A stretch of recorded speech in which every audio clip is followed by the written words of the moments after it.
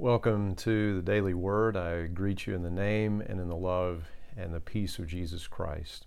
And for our daily word, I'd like to share with you just a bit from Mark chapter 2 and focusing in on verse 22 there, where Jesus says, "And no one puts new wine into old wine skins, for the wine would burst the wineskins, and the wine and the skins would both be lost. New wine calls for new wineskins." Now, at this time, Jesus is being questioned about the spiritual practices of his disciples. Why it is that they're not fasting, right? Engaging in this spiritual practice. And Jesus explains to them that the period of time while he is with them, it's the celebration of the bridegroom, who is Jesus, being there with them. So the bridegroom, he would have his guys, his wedding party with him, and as long as they were with him, there would be celebration, right, in preparation for the wedding. And so you wouldn't just call a fast and mourn and grieve before a wedding like that. That is just an inappropriate situation. And Jesus says, and anyway, you're looking at things all wrong. You're looking at things through the old way, the old wineskins, the old wine. And that was a way of talking about relating to God by means of the law, right? To live by the law. So we're talking about something that is imposed from the outside, and of course it's of God. There's nothing sinful about the law. It is good, right? It is good, but it is imposed from the outside, and it's about forcing ourselves by self-control to do what the law says. And spiritual practices under the law were things that we were commanded to do, we're supposed to do. They are an end in themselves. You're a religious person, you fast, you pray, you do this, right? But now Jesus says there is new wine. There is a new way, and that is not under the law, but under grace.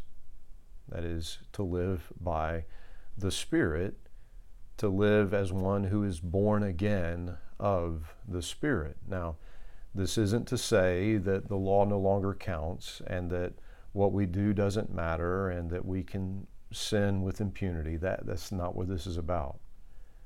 But instead of the law being something that is imposed from the outside, it is an inner principle that God is transforming us as he gives prophecy through the prophet Jeremiah in Jeremiah 31.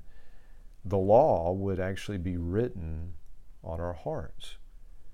And so to live by the gospel, to live under grace and not under the law, means that spiritual practices like fasting, that they actually are not an end in themselves, that they are a means to an end. That really it is all about relationship. I would fast, I would pray, I would read the scriptures, not just so that I can say that I'm a good Christian and earn some sort of a medal. No. I would do those things to have more of Christ. It is my desire for him. It is my desire to know more of him in my life. It is my desire to live out the truth of the gospel more fully, that I am no longer my own, that I was bought at a price, and that the life I now live, I live by faith in Christ Jesus, right? And so I am concerned with the transformation of my heart. I am concerned with delighting Christ, with glorifying him. I am concerned with knowing the work of the new creation in my life, with being transformed so that my life more and more reflects the image of Christ. This, the scriptures tell us, is our confidence as we face the final judgment, that in this life we are like Jesus. We are actually being transformed. That is in our relationship with God through Jesus Christ. And so this new wine is the gospel, and it is gospel living. It is not to abolish the law. That's not what it's about. It is about the fulfillment of the law, which was a sort of a tutor. It was about ultimately showing us our need for grace, our need for divine intervention to forgive us, but not just that, to actually transform our lives. That ultimately, we could never live for God.